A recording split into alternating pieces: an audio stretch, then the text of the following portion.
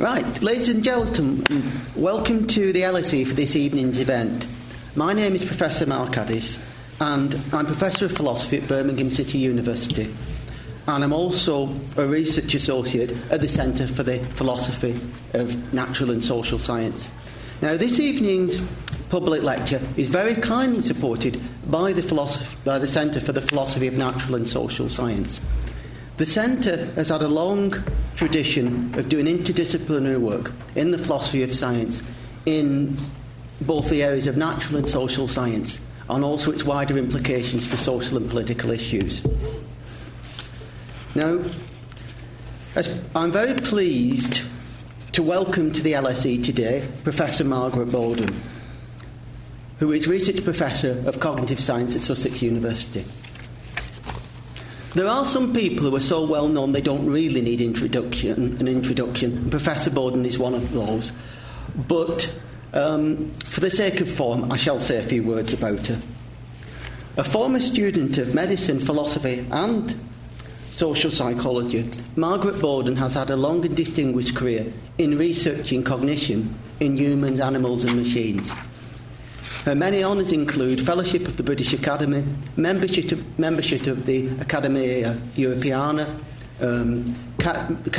being on the Council of the Royal Institute of Philosophy, receiving an SCD from Cambridge and 3 honorary doctorates. Tonight she's going to be talking about materiality and computer art, and what the lecture will be doing is raising philosophical issues about computer art, including questions about whether computer artworks can be physical objects, and, perhaps more pressingly importantly, whether works of computer art are really art. For some practicalities, for anyone who's tweeting tonight, for Twitter users in the audience, today's hashtag is LSE Boden. I would ask you to please put your phones on silent so as not to disrupt the event. This evening's event is being recorded and will hopefully be subject to being made available as a podcast, assuming there are no technical difficulties. That concludes my introduction, so with great pleasure I'd like to hand over to Professor Boden. Thank you, Mark. Thank you. Well, hello, everybody. I'm very glad to be here. I haven't been to LSE for ages, actually. I used to come quite a lot, but I just haven't been for a while, so I'm very glad to be back. I have an apology, which is that I am not of the generation who finds gizmos easy to deal with, so I don't actually have any slides or PowerPoints or anything like that, which is a pity in a way, of course, because I'm going to be talking about visual art. But I'd like you to start out by conjuring up 2 images in your own mind.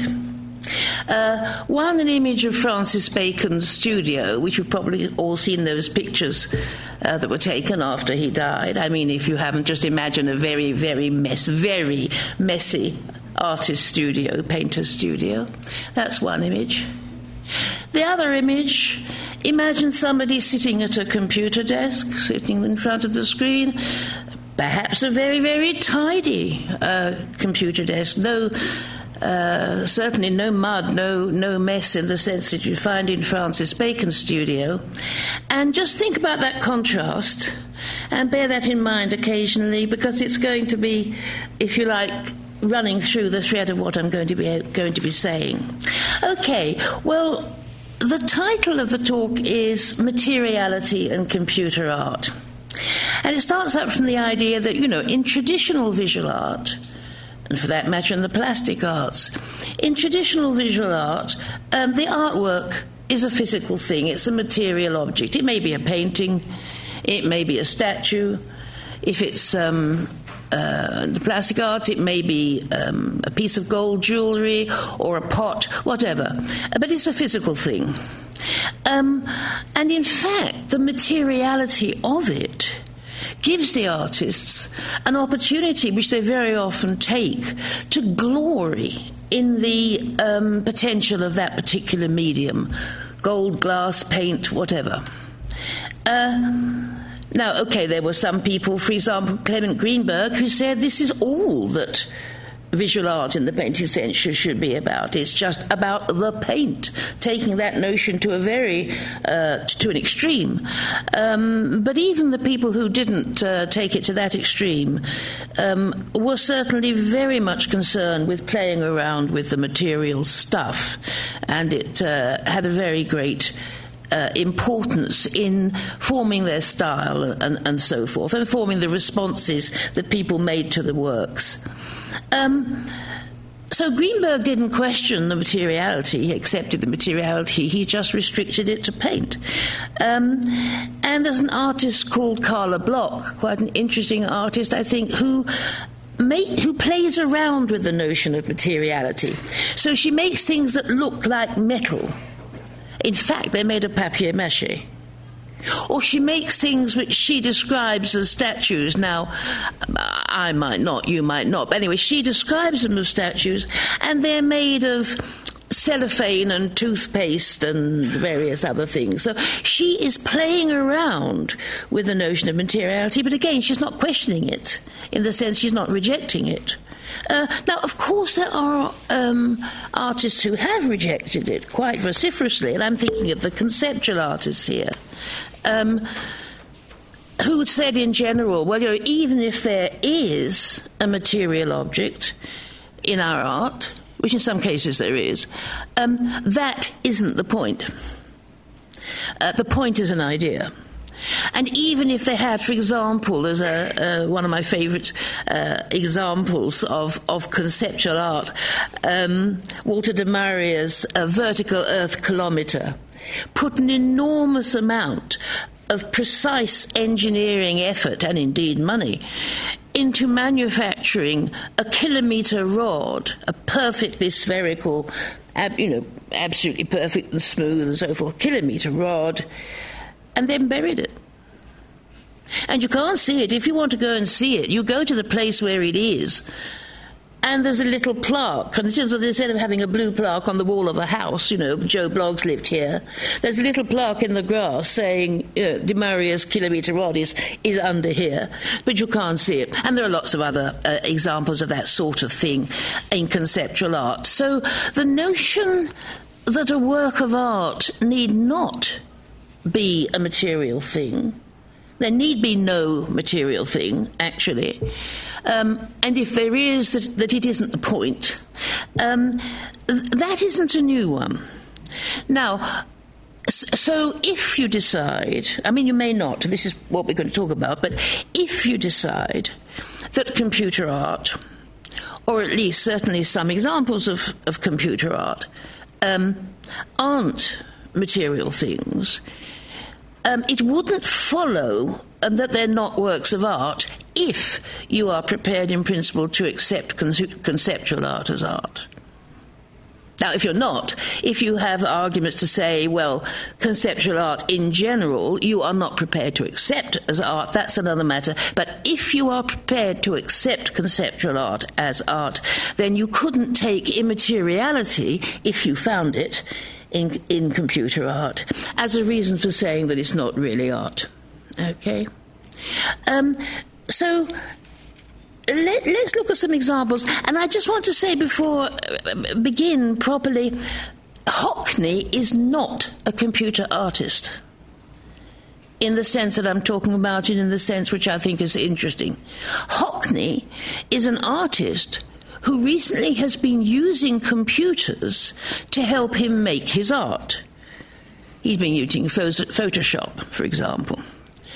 But it's Hockney who's doing everything. All the decisions, all the important decisions about the design, about the colourways and so forth, are made absolutely deliberately and consciously by Hockney himself. And the computer is just like an animated, rather more powerful paintbrush. And it doesn't raise any philosophical problems, so far as I can see, about whether or not it's art. And whether you value it is another matter. But whether it's art, I think it just doesn't. The question doesn't arise. Clearly, it's art in a very familiar sense. There are no problems there at all. I think it's a different matter where you've got generative art.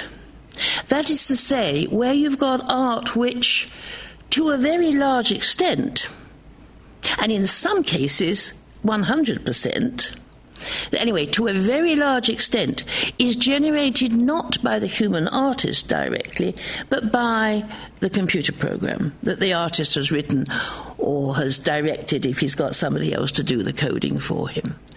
And there are lots of different examples of this, and I'll try and bring out some distinctions here. There are lots of different sorts of computer art, but the more that the generative art is generated by the computer, standing alone, so to speak, I think the less one might be willing to say that it's really art, and so those issues will come up, but they intersect with the issue of materiality, which I've talked about. Now,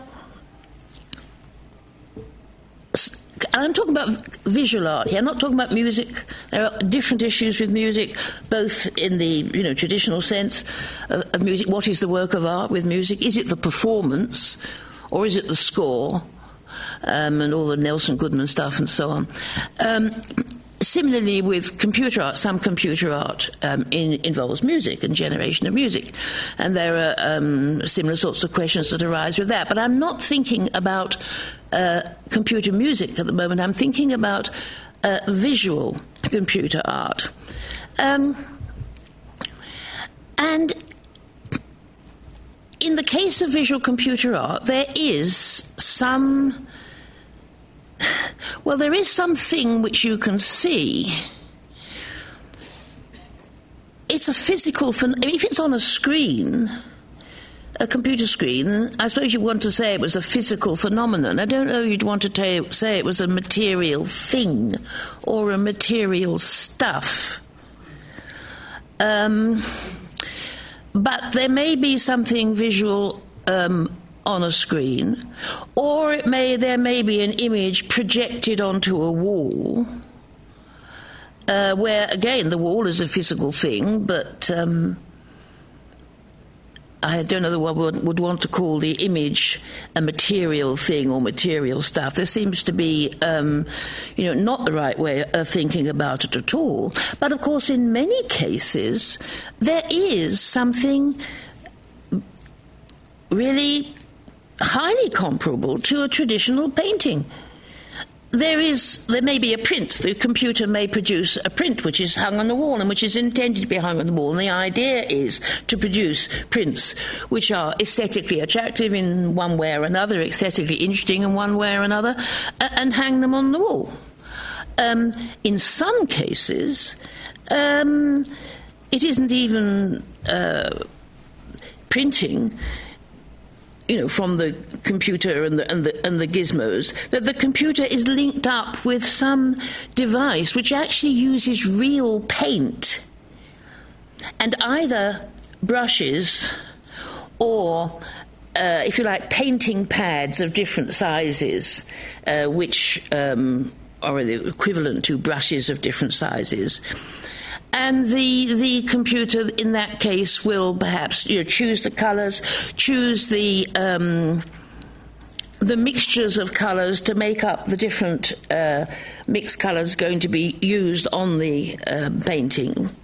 And the computer program directs the use of the brushes or the paint pads in order to make this happen. And, of course, in that case, it is possible...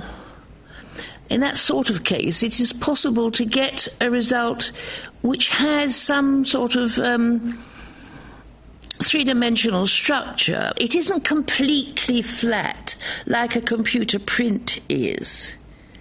And if any of you know this area, I'm thinking here, for example, of Harold Cohen, work done by Harold Cohen. Now, some of his work, in fact the most recent work, is printed out in colour, and all the colours are chosen by the computer, obviously in a program that Harold has written. And he had an exhibition, a solo exhibition, a couple of years ago in London. And a friend of mine who is an art historian and also a great friend of Harold's, who knows the stuff well, he was complaining that although the images, although he found them visually attractive and interesting up to a point, he was very much put off by the fact that they were completely flat because they were printed and not painted. Now, it's not that you couldn't have brushstrokes in a computer-generated work.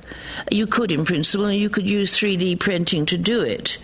I don't know of any example of generative art where artworks are being produced by the computer which are using 3D printing to represent brushstrokes. I'm not saying there isn't one, but I never heard of one. But there certainly is at least one project to use 3D printing to copy the brushstrokes on paintings. For example, in the Netherlands, I think there's one such project on working on a Rembrandt, a very famous Rembrandt painting, I forget which one, and another one working on a Van Gogh painting. And they're using 3D printing to see whether or not they can actually get, if you like, a better forgery than could be done without it. But that's a very different matter, of course. Copying something that already exists is a very different matter from generating it. But in principle, it could be done. So not only are there many examples of computer art that certainly certainly are material things, and look very like the sorts of material things that we're accustomed to see in art galleries and so on. But some of them have effects, actually, which you can't achieve on screen, and vice versa. I mean, the nature of the light is different, so for certain sorts of colours you can only get on a screen. Other sorts of colours you can only get off the screen. Different sorts of light, different physical processes.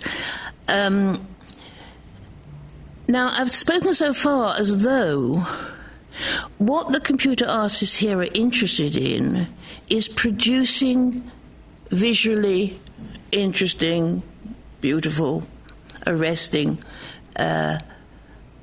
objects as we are used to see in traditional art. And there are many such examples.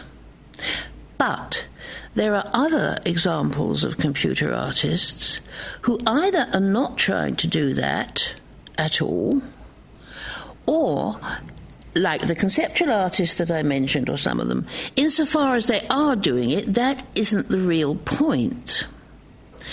For example, a lot of computer art is interactive. In other words, the artwork, the image, let's assume we're talking about images here, we're not talking about music at the moment.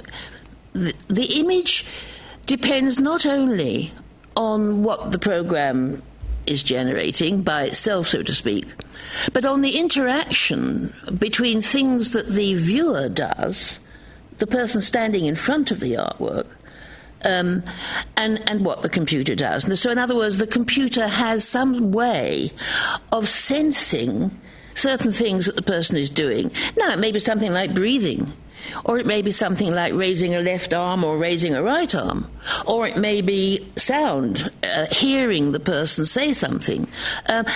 And those actions on the part of the person standing in front of the screen affect what you actually see on the screen. And in some cases, that interaction is what the artist, the computer artist, is primarily interested in. That, if you like, is the artwork, that interaction. Now, I mean, there are some very interesting, I think, examples of computer art which is interactive, but where that really, it doesn't seem to be the main point. And one example was shown in the Dome at the Millennium, when they had, you remember when the Dome was opened at the Millennium, and they had exhibition there of all sorts of things. Well, in the Times, and I forget now whether it was the Times art reporter or just a general feature somebody sent along to look at the dome. I don't remember. But anyway, somebody in the Times, this is not a letter, this is a feature, in the Times, reporting on his experience in the dome. He said the best thing in the dome was the starfish, Dan Brown's starfish. And what this was, and it was apparently hugely popular, what this was a round table made of some sort of translucent marble, and inside it was trapped a very large, multicoloured starfish, and very multicoloured, lots of sort of knobs on the starfish. It was a very, very large starfish. It more or less filled the table, and lots of different colours on the dots on the skin and so on and so forth. Okay, so you go up to the table and you look at it, and that's what you see. And then maybe you cough, and the thing moves. And it moves in a lifelike way. And then you cough again, and it moves again. And you realise that it's responding to you, and you move towards it, and it moves again. If you suddenly lunge towards it and shout, "Hello!" it freezes. And the illusion, the visual illusion, is so great. A, this thing is alive. B, that it is responding in a sort of familiar, sort of intelligible way to you. And C, it's moving around in this way, apparently freely, inside a solid marble. I mean, how can this be? Well, to cut a long story short, of course, all of that was illusion. What was happening was, it was an image being projected down from the ceiling onto the table. And the image was being generated continuously by a neural network which was picking up visual and auditory signals from the audience.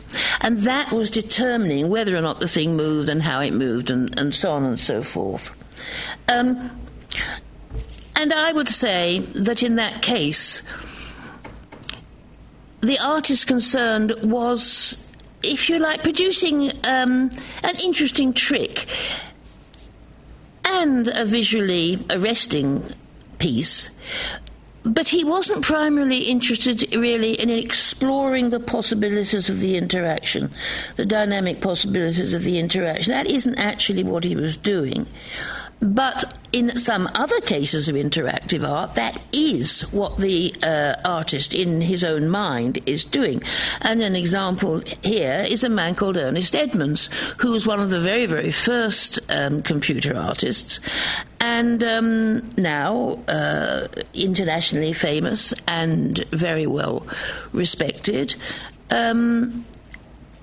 So much so that he received an invitation a few years ago, which I'll tell you about later, which I think is a very great compliment. He has always had a fascination for colours. So most of his pieces, not quite all, most of his pieces are working with colours, and very often sort of, pure colours. In other words, he's not producing representational images of people or flowers or mountains or anything like that. It's just very often just stripes of colour changing, but the stripes change depending upon the interactions with the audience. And now, although it's very important to Ernest Edmonds that these changes are happening, the work of art in his mind is the system of interactions between, if you like, the human being and the computer-generated images. What he's really interested in is the logical structure of that, the mathematical structure of that. And he is, if we want to talk about sort of glorying in the medium, he is glorying in the medium of mathematical possibilities which the computer offers him, even though he knows perfectly well that the audience aren't glorying in that because they don't understand it. They may not even realise that it's there. That's for a start, because in his versions of interactive art, the most recent ones at least, the interaction is delayed. So if you will do something which will have some effect on the image that you see, but it won't have an effect until several seconds later, or perhaps even longer than seconds, a couple of minutes perhaps. And so you're not going to pick it up. You're not going to realise it. If you do happen to realise, or maybe he tells you, maybe the program, the gallery tells you this is an interactive work, and you realise that there is some interaction there, you can't, in this particular case, you can't work out the logic of it. It's just too complicated. And that's deliberate on Ernest Edmonds' part. Now, whether or not you think that that is something which is a valuable thing to try to do in art which is shown to the public is another matter, and one could have a debate about that. But certainly he is exploring a set of mathematical possibilities which involves the action of the audience, but which the audience is not actually able to fathom. And in his very, very earliest work, many, many, many years ago, he produced a three-dimensional it looked like a painting, except that it was three-dimensional in the sense that it had a number of three-dimensional things sort of sticking out of the painting. The painting sticking out of the board, and it wasn't just a painting. Personally, I think it's a very interesting and beautiful thing. But actually, it was based on a logical system, because Ernest Edmonds is also a very creative computer scientist. Actually, he designed the first logic programming language many, many, many years ago. It was based on a logical system which he did actually put on the wall. He put the logical rules up on the wall. But again, there was no way that you would realise that from looking at it. And even if you looked at it and then looked at the logical rules on the wall, you probably wouldn't be able to see the point. So the extent to which there is a sharing of what the artist regards as the relevant experience of the artwork, the extent to which there's a sharing of that with the audience may be very, very little. Or, of course, it may be very great. Take another example, a man called John McCormack, most of whose art is done by evolutionary programming. In other words, and William Latham, if anybody's come across William Latham, two very different artists, but both using the same sort of method. And to put it in a nutshell, they write a program which will produce an image, a certain image. And then the program also has rules in it, so-called genetic algorithms, which can make changes, mutations in those image-generating rules. And so there may be, 16 or 100 at a particular stage, at a particular generation. And then somebody or other, either the artist or possibly you, if you're in the art gallery where this stuff is shown, you choose a couple of those to be the parents of the next generation, right? And then mutation happens again, and so on and so on and so on. In other words, the image is changing continuously. And you can see that it's changing continuously, and in some cases, though not all, you are able to affect it in ways that you intend. So, for example, you may be able to decide that you want a certain sort of effect. The simplest case would be a certain range of colours. you may decide that you want a particular range of colours in the thing, and you can choose the parents. Once you get a mutation that gives you something with that range of colours, you try to grab onto it and make it breed the next generation, etc., etc., etc., and up to a point that you can do this. The trouble is with evolutionary programs, because the mutations are random, it's very limited the extent to which you can actually do this, because you may have got the thing to come up with green and blue images, and suddenly it goes back again to yellow and orange, which you didn't want, because of a random mutation. Now, in the case of William Latham, whose images you may have seen, they're absolutely recognisable. You can recognise a William Latham, but they look rather like the sort of very, very highly coloured, brightly coloured, three-dimensional creepy crawlies. He actually trained as a sculptor at St Martin's. He trained as a sculptor, and he's interested in 3D shapes. So although he isn't making them in 3D yet, although possibly he may in future, they look as though they're 3D on the screen. But they're recognisable because he doesn't allow the mutations to be very deep ones. So he doesn't allow the style to be changed deeply. So on the one hand, that makes it less interesting, less surprising, but it also, of course, makes it less interesting if what you want to do is explore the potential of that particular style. Which he does. So, again, what you're going to regard as the work of art and what you're going to regard as the experience of the work of art varies hugely, sometimes involving specific physical things like prints hung on the wall, or images projected on the wall or kept onto the computer screen. Sometimes, at least in the mind of the artist, it's just a question of revelling in the combinatorial and structural possibilities that a particular program will give you, and the visual, if you like, implementation of that isn't really the main point. Now, you might say, well, there are all sorts of reasons, why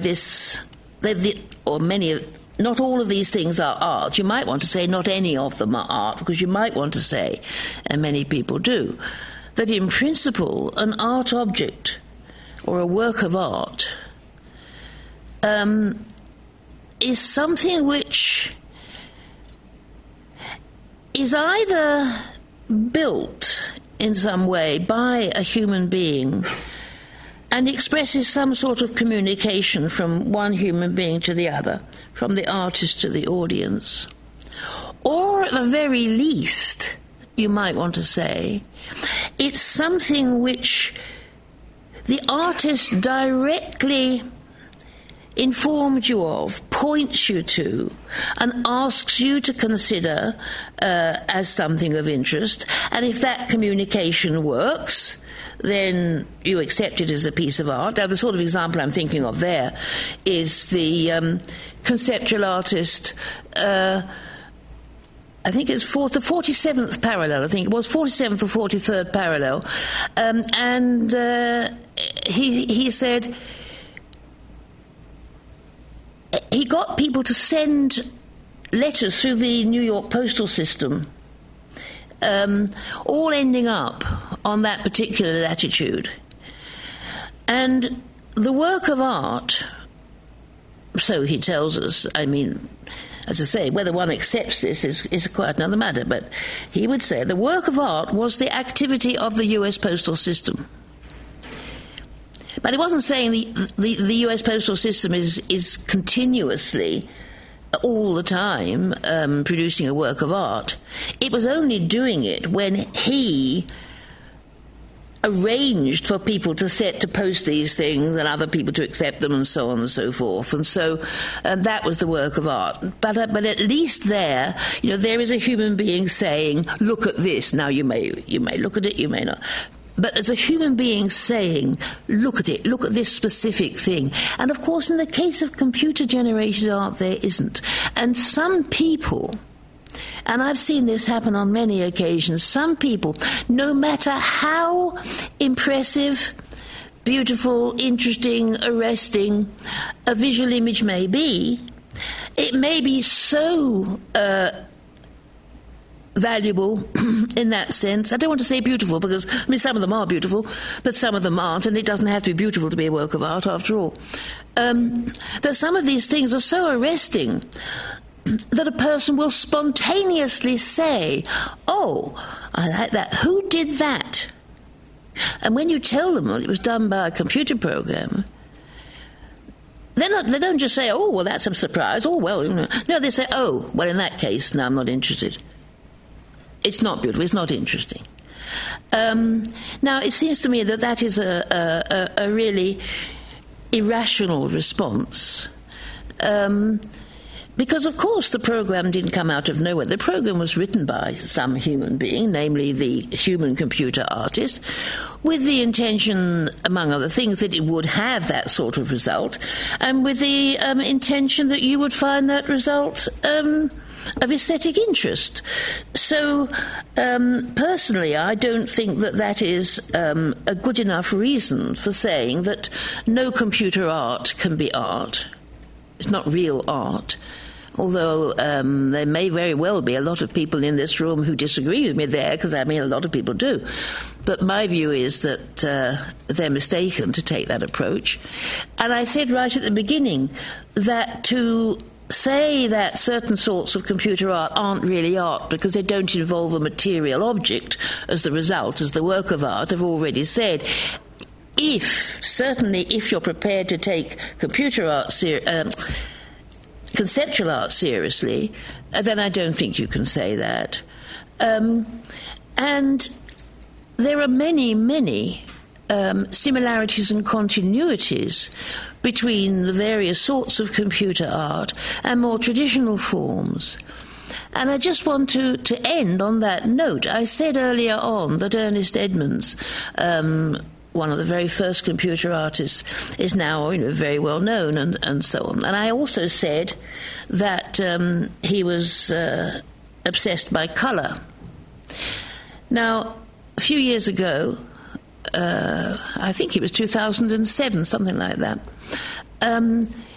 it was the 60th anniversary of the Colourfield painters, Rothko and co. And the Colourfield painters actually were based in Washington, D.C.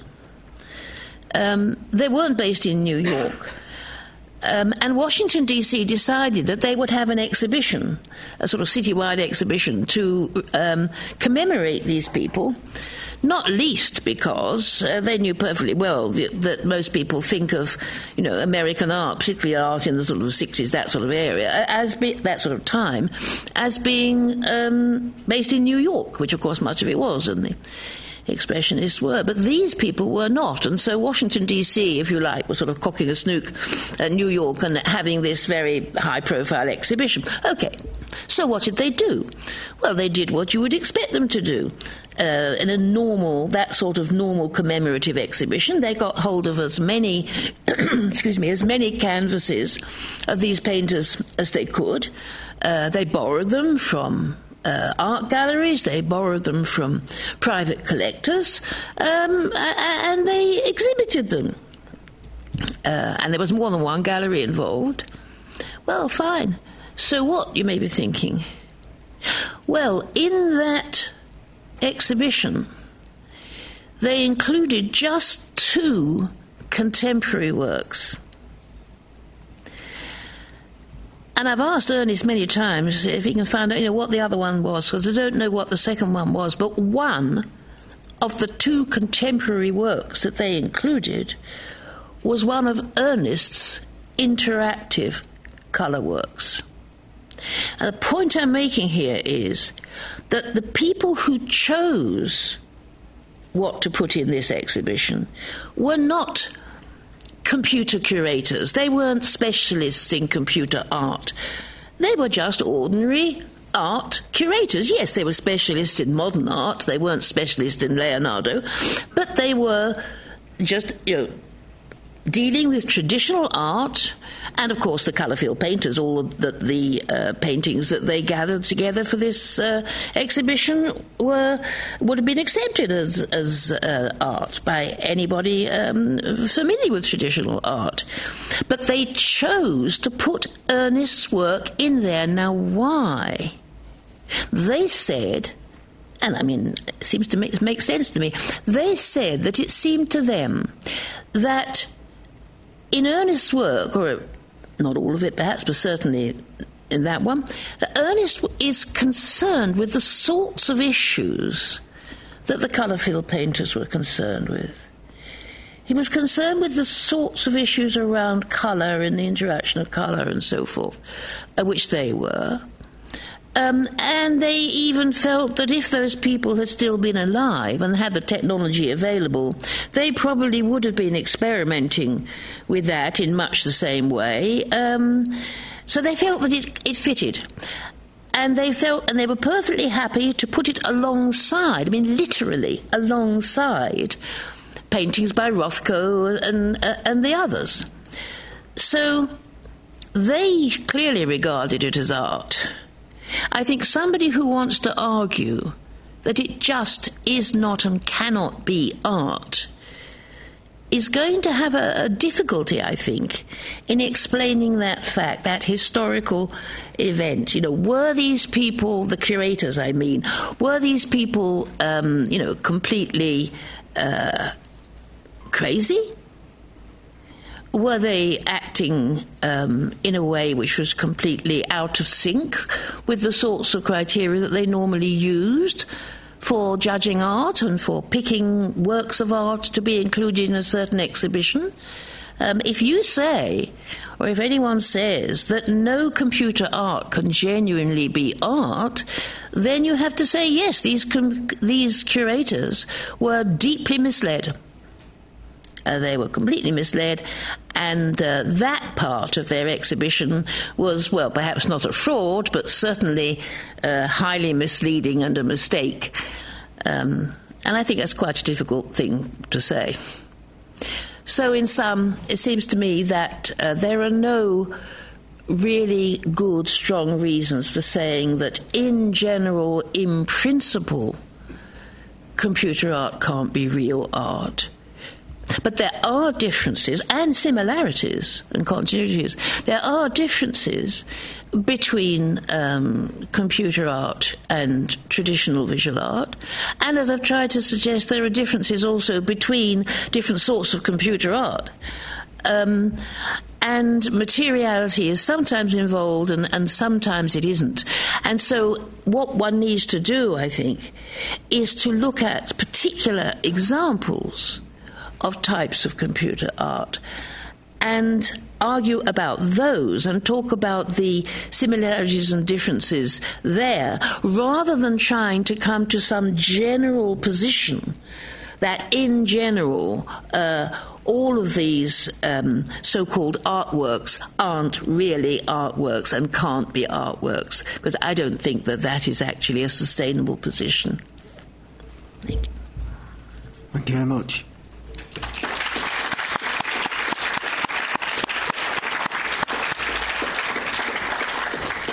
I'd now like to open up the floor for questions. If you give your name and your affiliation, someone will come in with a microphone to take your question.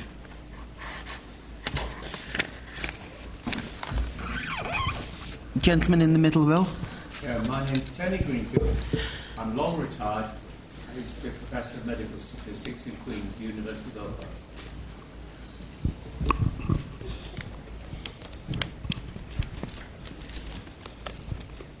Thank you. I'm surprised that anyone should waste their time on Sorry, I can't hear you. I'm sorry? Is it not switched on? Like that? All right. Yeah, I've got you now. I'm surprised that anyone should waste their time on a semantic argument. I mean, you've got this principle. Is computer art art? Does it matter? It's such a subjective viewpoint. I belonged for many years to the Bakewell Photographic Circle. Do you know Bakewell? In the Peak District. And there we had this argument about whether computerised photography was photography, just the same way. And as a matter of fact, I was the first person to enter a vision. Well, I'm not holding it right. I was the first person to enter an image generated by computer art as a piece of art. But it was photography. It replaced the photograph. People thought it was a photograph, but when they discovered it was produced by a computer, they wouldn't take it. They said, "Oh no, we're not going to take that sort of stuff in our competitions anymore," because we had a weekly or fortnightly competition. But nowadays they've dropped all the slides as part of the exhibition, the competitions, and they have nowadays they have computer-generated slides as part of the competition. This was 20 years ago. They've changed. They changed their mind. I'm sure people will carry on with the same ideas in what you call art, whatever that is, because you've never really defined it. Well, yes, I very deliberately didn't attempt to define art as a mugs game, as you know. So I didn't want to give a definition of art and say, does it fit that or not? The nearest I got to that was saying there are some people, for example, Anthony, here, but it's a very common view. There are many people and quite a few philosophers of aesthetics, specialists of aesthetics, who do define art in such a way that they quite explicitly say it involves either the expression of human emotion or some sort of communication between one human being and another and so on, and they will not, those people, here, for example, I've challenged him on this, and he just will not allow that this stuff counts of art. If you show him an image, a particular image, and ask him, well, do you think that that's unique? Would you like to have it on your wall? He will say, well, actually, yes. In that sense, I'd like to have it on my wall. He wouldn't. I would like to have it visually, but I wouldn't actually be very ready to have it on my wall because it isn't art. It doesn't come from a human being. And when I say, well, of course, it comes from a human being in the sense that the original artist designed the possibility, because he wrote. He didn't actually design that image, of course. The actual specific image, of course, was produced only by the program, and the human artist might not have been able to do it. Actually, interesting, we talked about colour. Harold Cohen, who I mentioned, for many, many years was producing black and white line drawings because he couldn't write a program for colour which satisfied him. And actually, Harold Cohen, as some of you will probably know, in the 60s was a very, very well-known and successful young artist in London, so much so that when about 20 years ago they had an exhibition on the 60s at, I think it was in the Barbican, and this it wasn't about the 60s art, it was about the 1960s. So it had Mary Quant and George Best and the Beatles, right? And in that exhibition there were two pictures by Harold. Right. Painted in the usual way by Harold. He was that successful, right? But he gave it all up, turned to computer art in about 1968 because he thought it would help him to understand his own processes better. But anyway, I was talking about colour. Eventually, he did manage to come up with a version of a program which did satisfy him in terms of colour, and now he will say that the current version of the program. I once complimented him on a particular image, and I said, not only is that, the colours in that, Harold, extraordinarily beautiful, but they don't look like you, they're unusual. He said yes. And he said two things interesting. He said, I wouldn't have had the courage to do that. And he also said, I, Harold Cohen, am a first-rate colourist. Aaron, my programme, is a world-class colourist. So if you like, I think of it as the aesthetic equivalent of the programme in the 1950s, which played drafts and which learnt to play better drafts so well that it could beat its programmer. I mean, this thing, in some sense, has beaten, in his view, has beaten Harold Cohen in the colouring stakes, even though he was the one who wrote it. So, in other words, it isn't the case, of course, that some particular individual human being has deliberately constructed that particular image. That is true. But the philosophers such as are here who want to say that that is enough reason for just rejecting it as art and saying it has no interest in art as art, it seems to me this is irrational. So, I mean, I agree with you, but I can well believe that they said to you, because the computer is involved, we're not going to accept it as a photograph and so on and so forth. I also agree with you that people's ideas on this are probably going to change as it becomes more and more evident, and as, for example, public art in public squares, there are quite a lot of, well, not quite a lot, there are some public installations around the world of interactive art where just walking through a square, you come across these things. It's still very unusual, though it does happen, but very unusual to have computer art shown in major galleries like the Tate or MoMA. It does happen, but very unusual. And the number of dedicated galleries is tiny, is minute. So yes, I think it will change.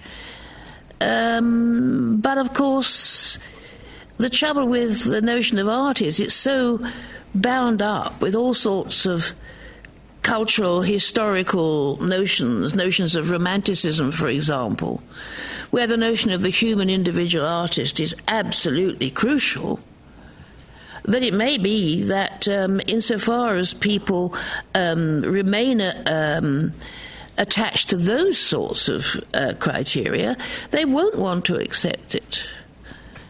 I mean, we'll see. We'll see, but I agree with you, it can change.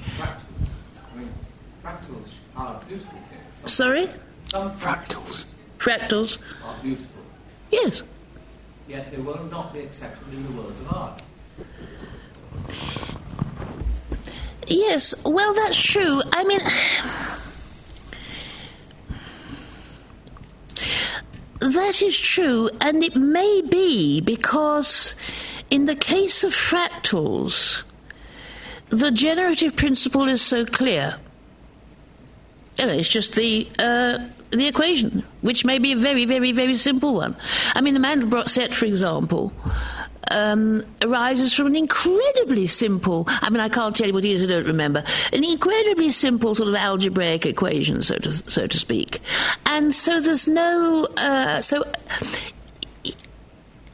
And Mandelbrot didn't produce it for what you might call artistic purposes. I mean, he found that it happened, and he thought, wow, this is beautiful, which indeed it is, and he showed it, and people find it interesting. But the people that I've been talking about define themselves as artists, which Mandelbrot, of course, didn't. They define themselves as artists, and it's very frustrating for them, because they find that so many people just will not give any account to their claims of being artists. They won't accept the stuff as art, even if they are forced to agree that it does fit certain sorts of aesthetic criteria, which they accept. But it's obviously not something which can be proved one way or the other, because it depends upon whether or not, for instance, your notion of art includes this business about originating directly from a human being. I mean, that's absolutely crucial here. in the corner. Peter Sozu, LSE. Can I follow up on this question about fractals? Because some of the examples you spoke about computers generating art involve random mutation, whereas you can have algorithms that generate fractals that are purely deterministic. Is that an important distinction in judging between processes that are purely deterministic and processes that involve randomness? No, I don't think it is, and at least some of the artists I've been talking about don't think it is either. I don't know, some may. But certainly Ernest Edmonds, for example, regards randomness as being intellectually and aesthetically uninteresting and doesn't depend on it for his work. I mean, he doesn't actually use evolutionary programs. I mean, if he wanted to use evolutionary programs, of course there'd have to be some randomness in there, but then he would want some pretty well-defined decision process for choosing at each generation between, which one was going to the next. So, and now there certainly are computer artists who do depend a lot on randomness, but certainly he, for example, regards that as lazy, intellectually lazy and of no interest. And it certainly isn't the case that you have to use randomness in order to come up with a program which you can't predict, and which produces stuff which you not only could not have painted or drawn yourself, but could not even have imagined, right? And this is very often the case. But, of course, that's just a special case of the notion that, programs in general, they can do all sorts of things you don't expect them to do, and if that wasn't the case, there'd be no such thing as a program bug. So, on the right-hand side.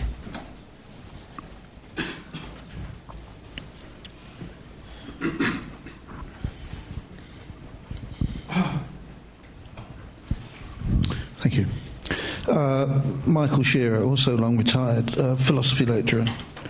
There's all sorts of interesting questions about artists using computers in various ways, including the programming and other ways.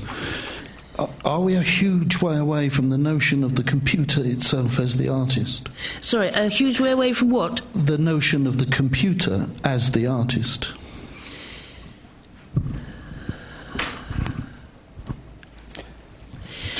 Well, I think we are, because even if the computer is using a program which wasn't, strictly speaking, written by a human being, which of course is the case with an evolutionary program that's been running for a while, right?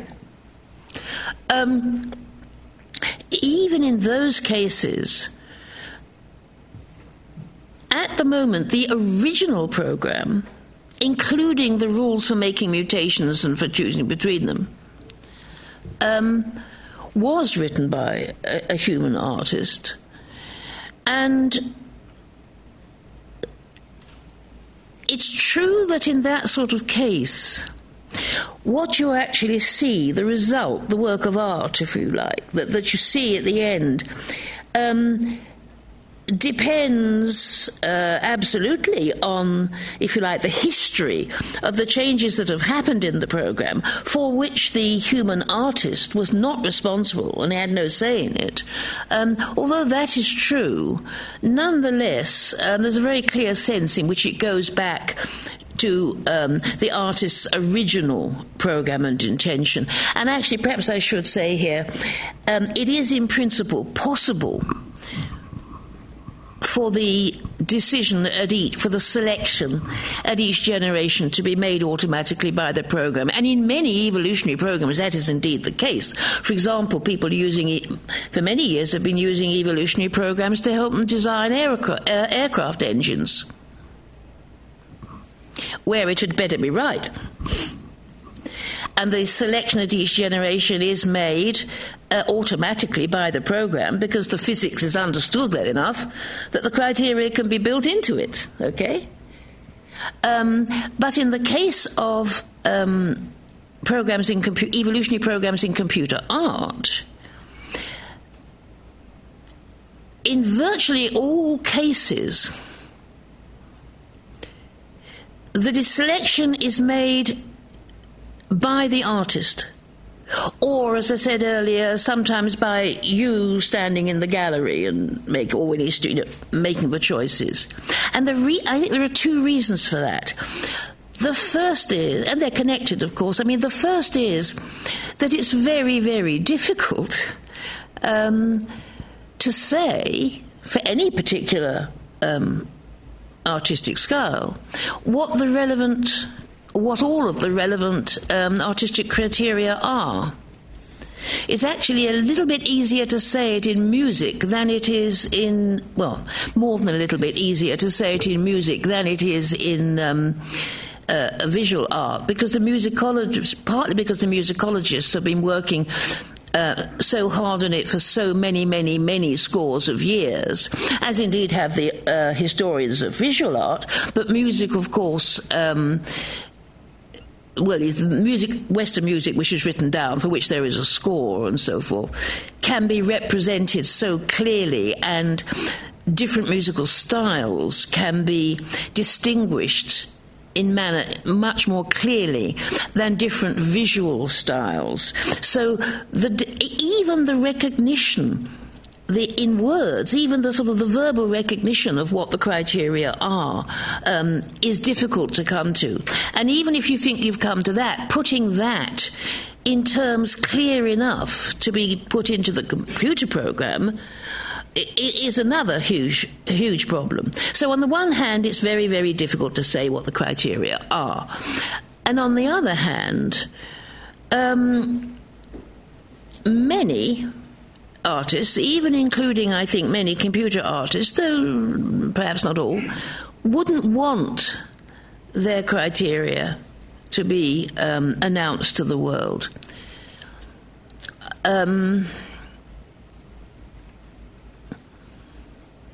That's a very personal thing. Some people would be perfectly happy about that. Others, I think, wouldn't. But until you have got programs which can not only generate things but evaluate them automatically without relying upon the human being to evaluate them, I wouldn't want to say that the computer is itself really an artist. Now, there are evaluative criteria built into these things. So, for example, to take Harold Cohen's programs, they will never come up with an unbalanced picture. Where there's a lot of stuff up in the top right-hand corner and nothing down here. That sort of unbalanced. It just will never happen, because at relatively early stages, while the thing is running, there are routines put in there, processes put in there, which ensure that does not happen.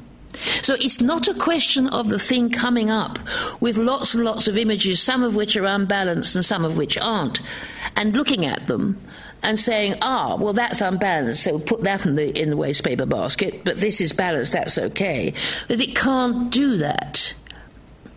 And at the moment, again, I don't know of any computer art where that sort of post hoc evaluation can be done by the system itself. It can only be done by the human being. Now, I'm not saying it's in principle impossible, but I'm saying it would require, among other things, it would require very, very clear understanding of what the relevant aesthetic criteria are. And just to give you one, I think, is a relevant example, there's an architectural historian, I think his name is Hitchcock or something like that, who is the world, well, there certainly was in the 50s, I think 50s, 60s, he wrote a book, and he was regarded as one of the world experts, if not the leading world expert, on Frank Lloyd Wright, the architecture of Frank Lloyd Wright. And he wrote a book about Frank Lloyd Wright, and he wrote a chapter, one whole chapter in that book was about the prairie houses. And there were, Frank Lloyd Wright designed, I think it was 42, 43 prairie houses. They're all different from each other, and they're all named by the Bloggs House, the Robinson House, and so forth, the clients who commissioned them. And they're all different, but they're all of a piece. They're all of the same style. You can see, oh, yes, this is a prairie house. Now, in his chapter, he tried to say what a prairie house is. What the principle of unity, he called it. What is the principle of unity of the prairie house? And he couldn't find it. And interestingly, instead of saying, I haven't found it, I'm not bright enough, maybe somebody tomorrow would do it, he said, their principle of unity is occult. Implying, I think, that it's something which nobody could ever state clearly. There's something magical about it. There's something... Well, many years ago, late 70s, I think it was, or very early 80s, some computer scientists wrote what they called a shape grammar, a system of rules for generating designs for prairie houses. And every single one of the 42 or 33 houses that Frank Lloyd Wright designed, every single one of those was generated by this system. It also generated a number of others, each of which were regarded by experts in the field as being prairie house-ish. And one of those was actually built for one of the people involved, and so it's an extra prairie house. And not a single design was produced by this thing which was not acceptable as a prairie house. There were no grammatical mistakes, if you like. Now, it seems to me that shows that the principle of unity of a prairie house is not occult. That the principle of unity of a prairie house is something which is certainly approximated by this system. And, by the way, it came up with a number of things which were surprising. I mean, it turned out that in this system, the location of the fireplace is hugely important. That a lot of it's made that the decision on the location of the fireplace happens relatively early, and a large number of later decisions, architectural decisions about the structure of the house, depend upon the location of the fireplace. And if you decide, as Frank Lloyd Wright did, I believe, in maybe a couple, I mean, very rarely, but there were a couple of cases, 2 or 3 cases, where he had more than one fireplace. The house had more than one fireplace. And if you look at that, you see a structure, a sort of twin structure. I don't mean they're exactly the same. They don't have to be exactly the same. But you see that where in most prairie houses there is one sort of focal point, which is the fireplace. If you have 2 of them, then you get a structure which overall looks like a prairie house, but which you can think of also, you can see it as, if you like, 2 prairie houses, one of them focused on this fireplace, one of them focused on that fireplace. And this was not something, apparently, which had been picked up before by architectural historians and so on.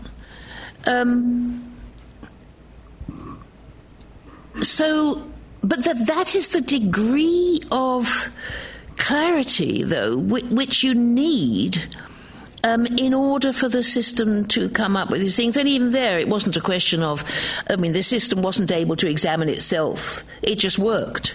The program ran, and as I said, it never ran in such a way that it ended up with an unacceptable non-prairie house-ish design. But there's no question that it was criticising itself and doing post hoc evaluation. And I think unless the system is able to do that, I wouldn't want to call it an artist.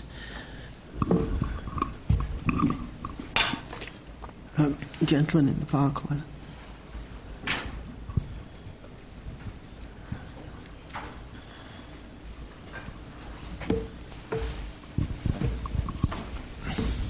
Hello, is that okay?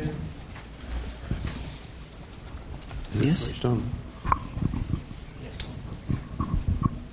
My apologies, I missed the beginning of your talk, but I wondered if you were using the term materiality in any nuanced way, or is it another term for matter, like stuff you can weigh, or that it has projection in the world. And I wondered if you could say something about what sort of materiality a programming language would have. Well, a programming language has no materiality. A programming language is an abstract system, abstract mathematical system. But no, I wasn't using it. I deliberately didn't give a definition of it, but I pointed out that there is a sort of skittering between the notion of materiality implying there is a material thing there, something you would call a material thing, like a painting, for example, you would call a material thing. And a print generated by a computer and produced by a computer and hung on the wall is a material thing. Now, a computer screen, well, the computer screen is a material thing. The image on the computer screen, we wouldn't normally want to call a material thing, but of course it's a physical phenomenon. So if you mean by materiality a physical phenomenon, well then the screen images which are produced by some computer art would count as being material. But I started out right at the beginning by saying that in traditional visual art or plastic arts, there is a particular sort of stuff which the artist is working with and exploring the potential of that stuff, and in many cases almost deliberately glorying in the possibilities of it. I mean, you think, for example, of, jewelers or goldsmiths, or for that matter, potters. I mean, there's the different potentialities of clay and what you can, the sorts of results you can get just from clay if you, not only if you glaze it in different ways, but if you bake it in the kiln in different ways, and so on and so forth. And of course, paint also, and the pigments you're using. And I was saying, and I said that because I went on later to say that in the case of computer art, some computer artists, not all, but some computer artists are quite consciously glorying in the potentiality of the computational system that they're working with. Now, they may or may not be trying to share that with the audience. In many cases, they're not, because they know that the audience is not going to get it anyway. So they're not. But to them, that is what it's all about. And I didn't mention this before, but I remember on one occasion a young man who does so-called net art, very interested in net art, where what net art is a whole load of people. It may be a particular group, it may be sort of 12 people, maybe 2,000 people, communicating on the internet and collaborating in coming up with, for example, a piece of music.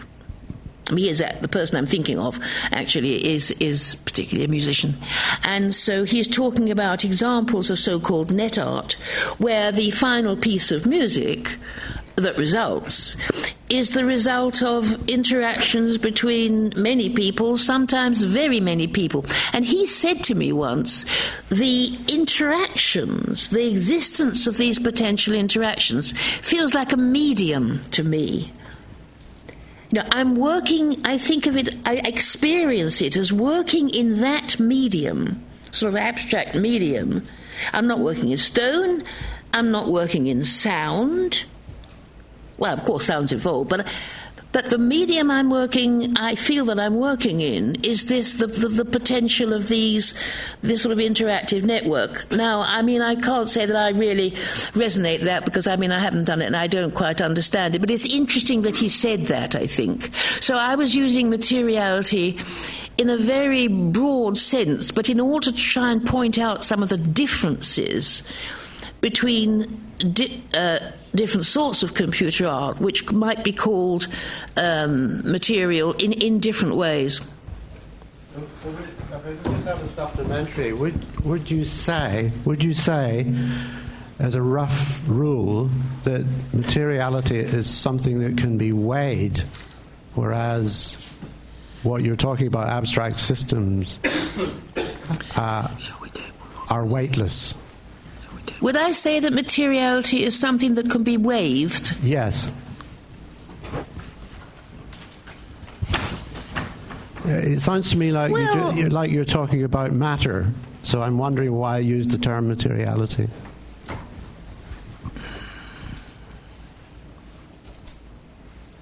Well, because matter, to me anyway, doesn't suggest immediately the notion of what we would call a material thing, whereas materiality does. And in traditional art, visual art and the plastic arts, there always is a material thing which is regarded as the artwork. Now, of course, as I said, the conceptual artists challenge that. They say, and they want to say, you don't need to have a material thing. If you do have a material thing, it doesn't have to be visible, and they deliberately hide it sometimes. And in other cases, they deliberately do not supply a material thing. They say that is not the point. The point is the particular idea. And the ideas vary greatly. And what I said was, at that point, if you're someone who has absolutely no sympathy whatsoever for this claim of conceptual art,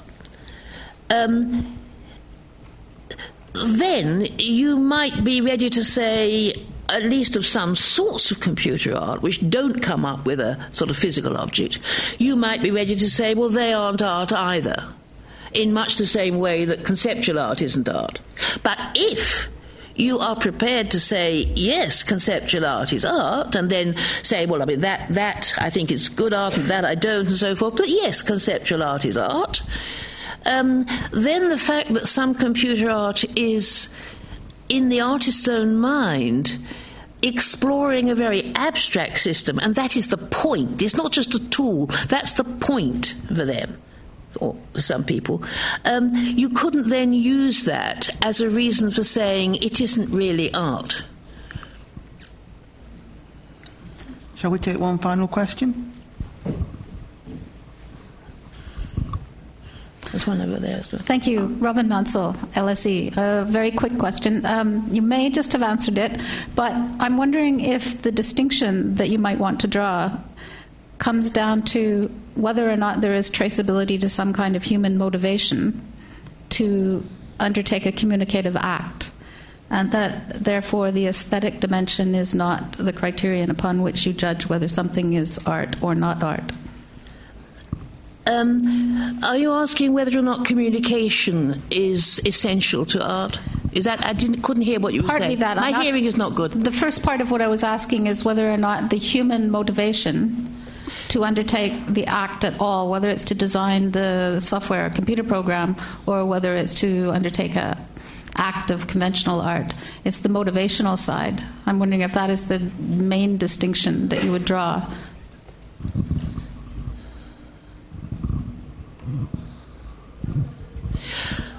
I don't. Well, I mean, the quick answer would be, yes, there is a huge difference there, and it's an important difference, and so on. But I think the surrealists might have said motivation is not important, because if, as they claimed, I'm not saying they're right, I'm just saying this is a view which was put forward, if art is the result of the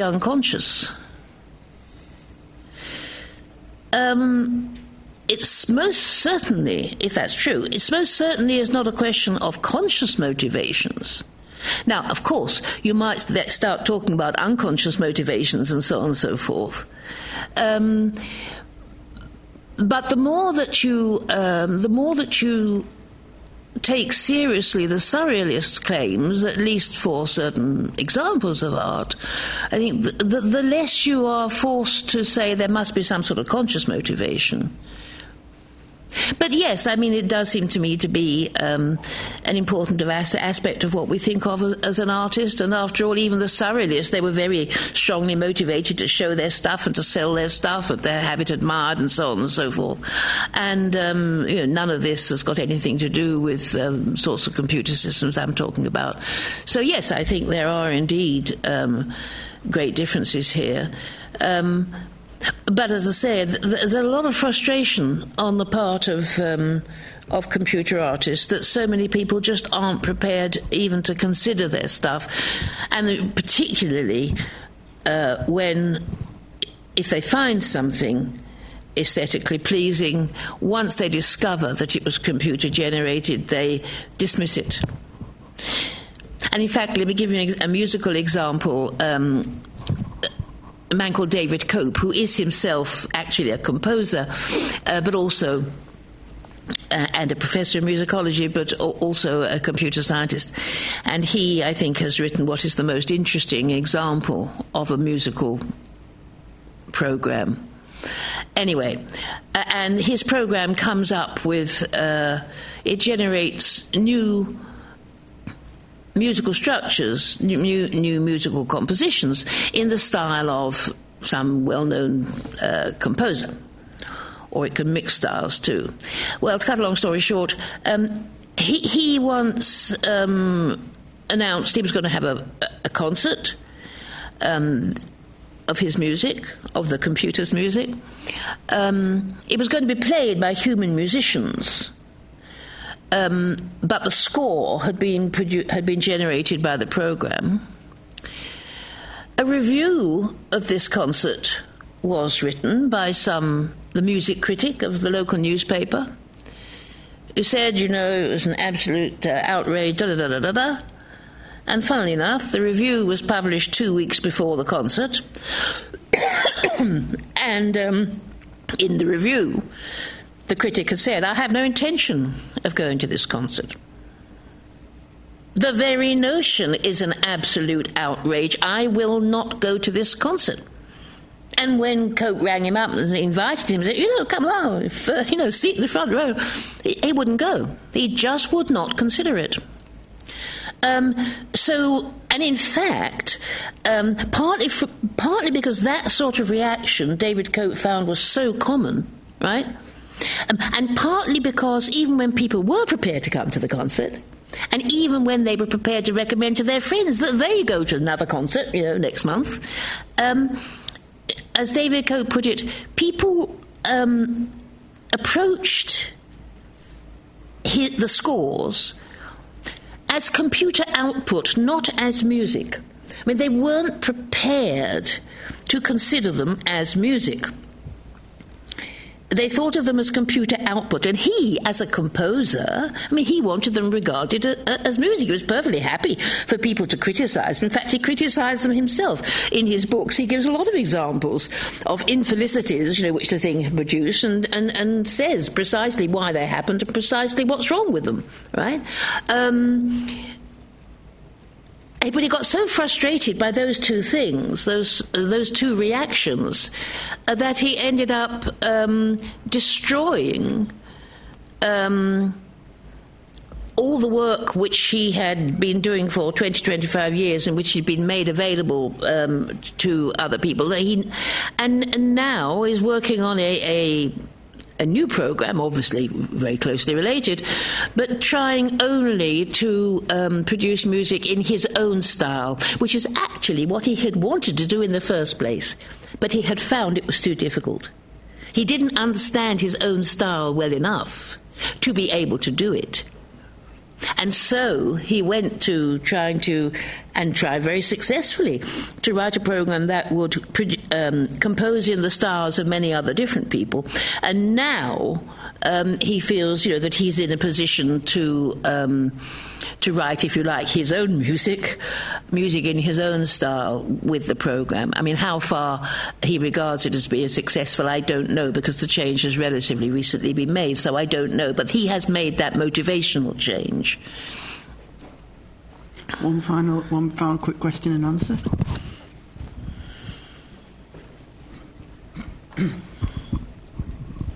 Thank you. Very interesting. I was trained as an engineer and have always had an interest in...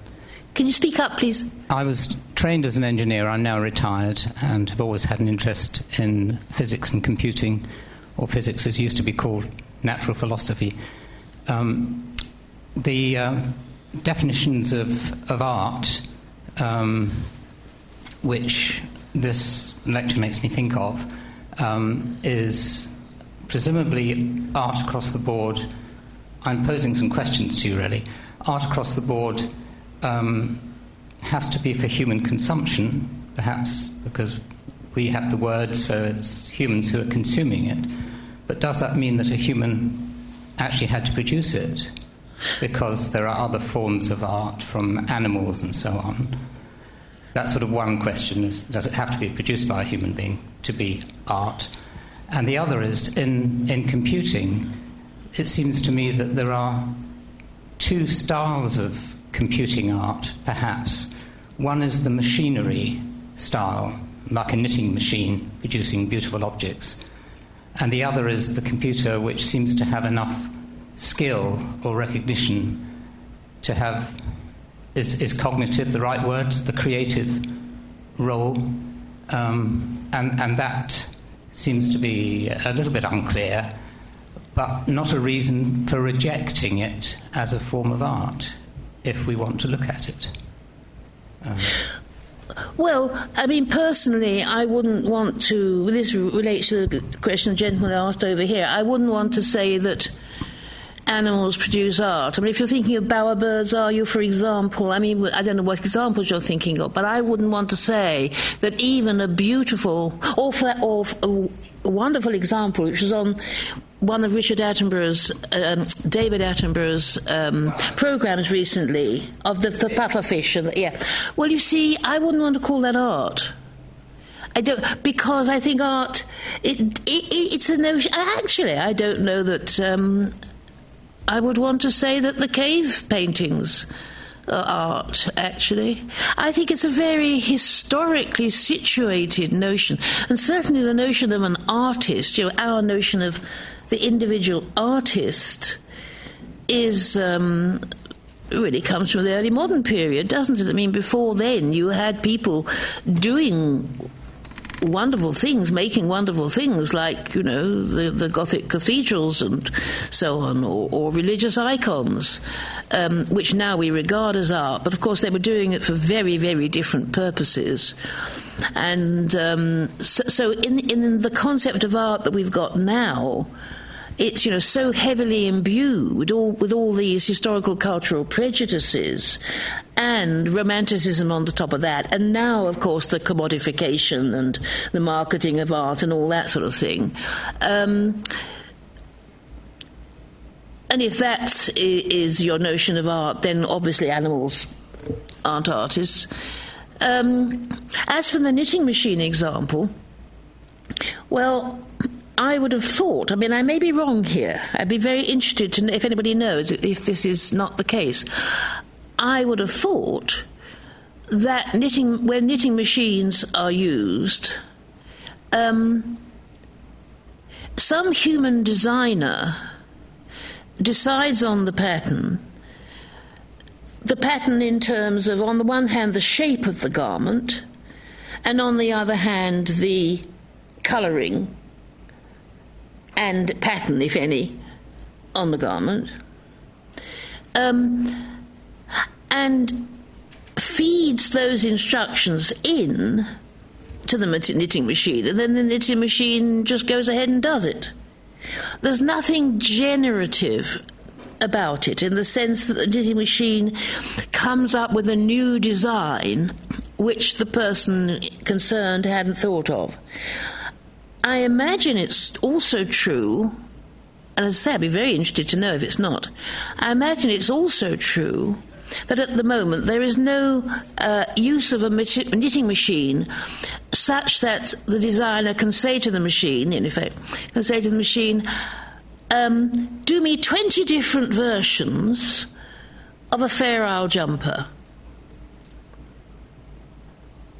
Now, of course, if the thing has, in the past, has actually been told how to knit 20 different Fair Isle jumpers, and they've been labelled like that, and then if the knitting machine can pick them up, that's not interesting.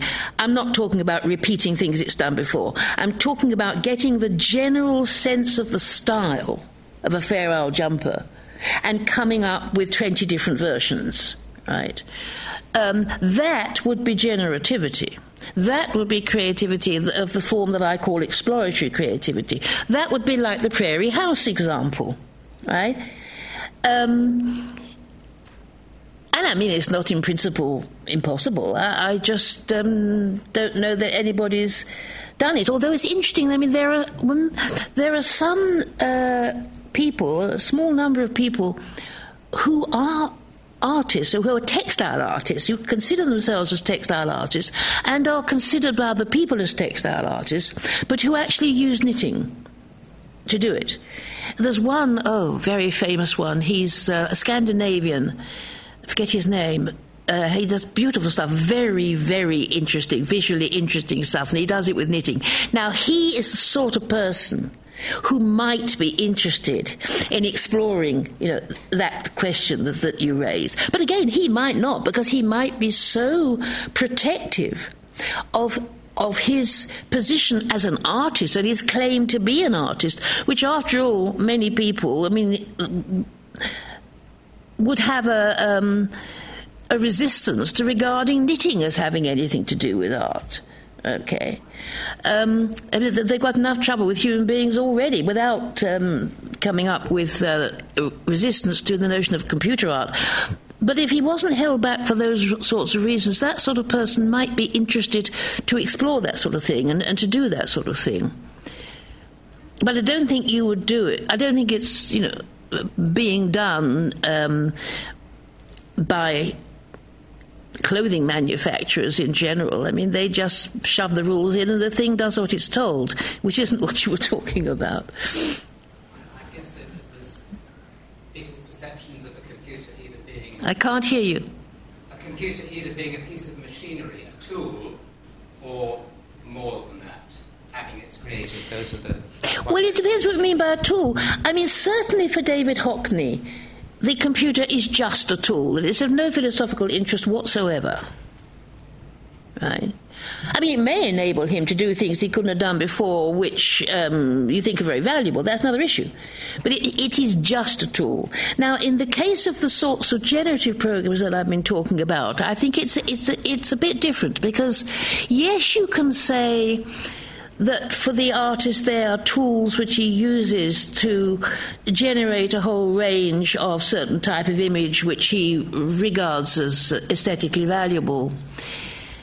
But I think that's stretching it a bit, because the program, and in the running of the program, is, if you like, providing a functionality which is independent of the direct hands-on intervention from the artist. It's dependent on the program he wrote, of course, even if it's an evolutionary program. But it isn't coming up with a specific result which the human artist wanted it to come up with, which is what a tool, is normally doing, and certainly what Photoshop in the hands of David Hockney is doing. So I think they're more than tools. They're not quite artists, but they're more than tools. Right, I'd like to thank Margaret again for a very interesting talk. and to thank all of you for taking the time to be here tonight.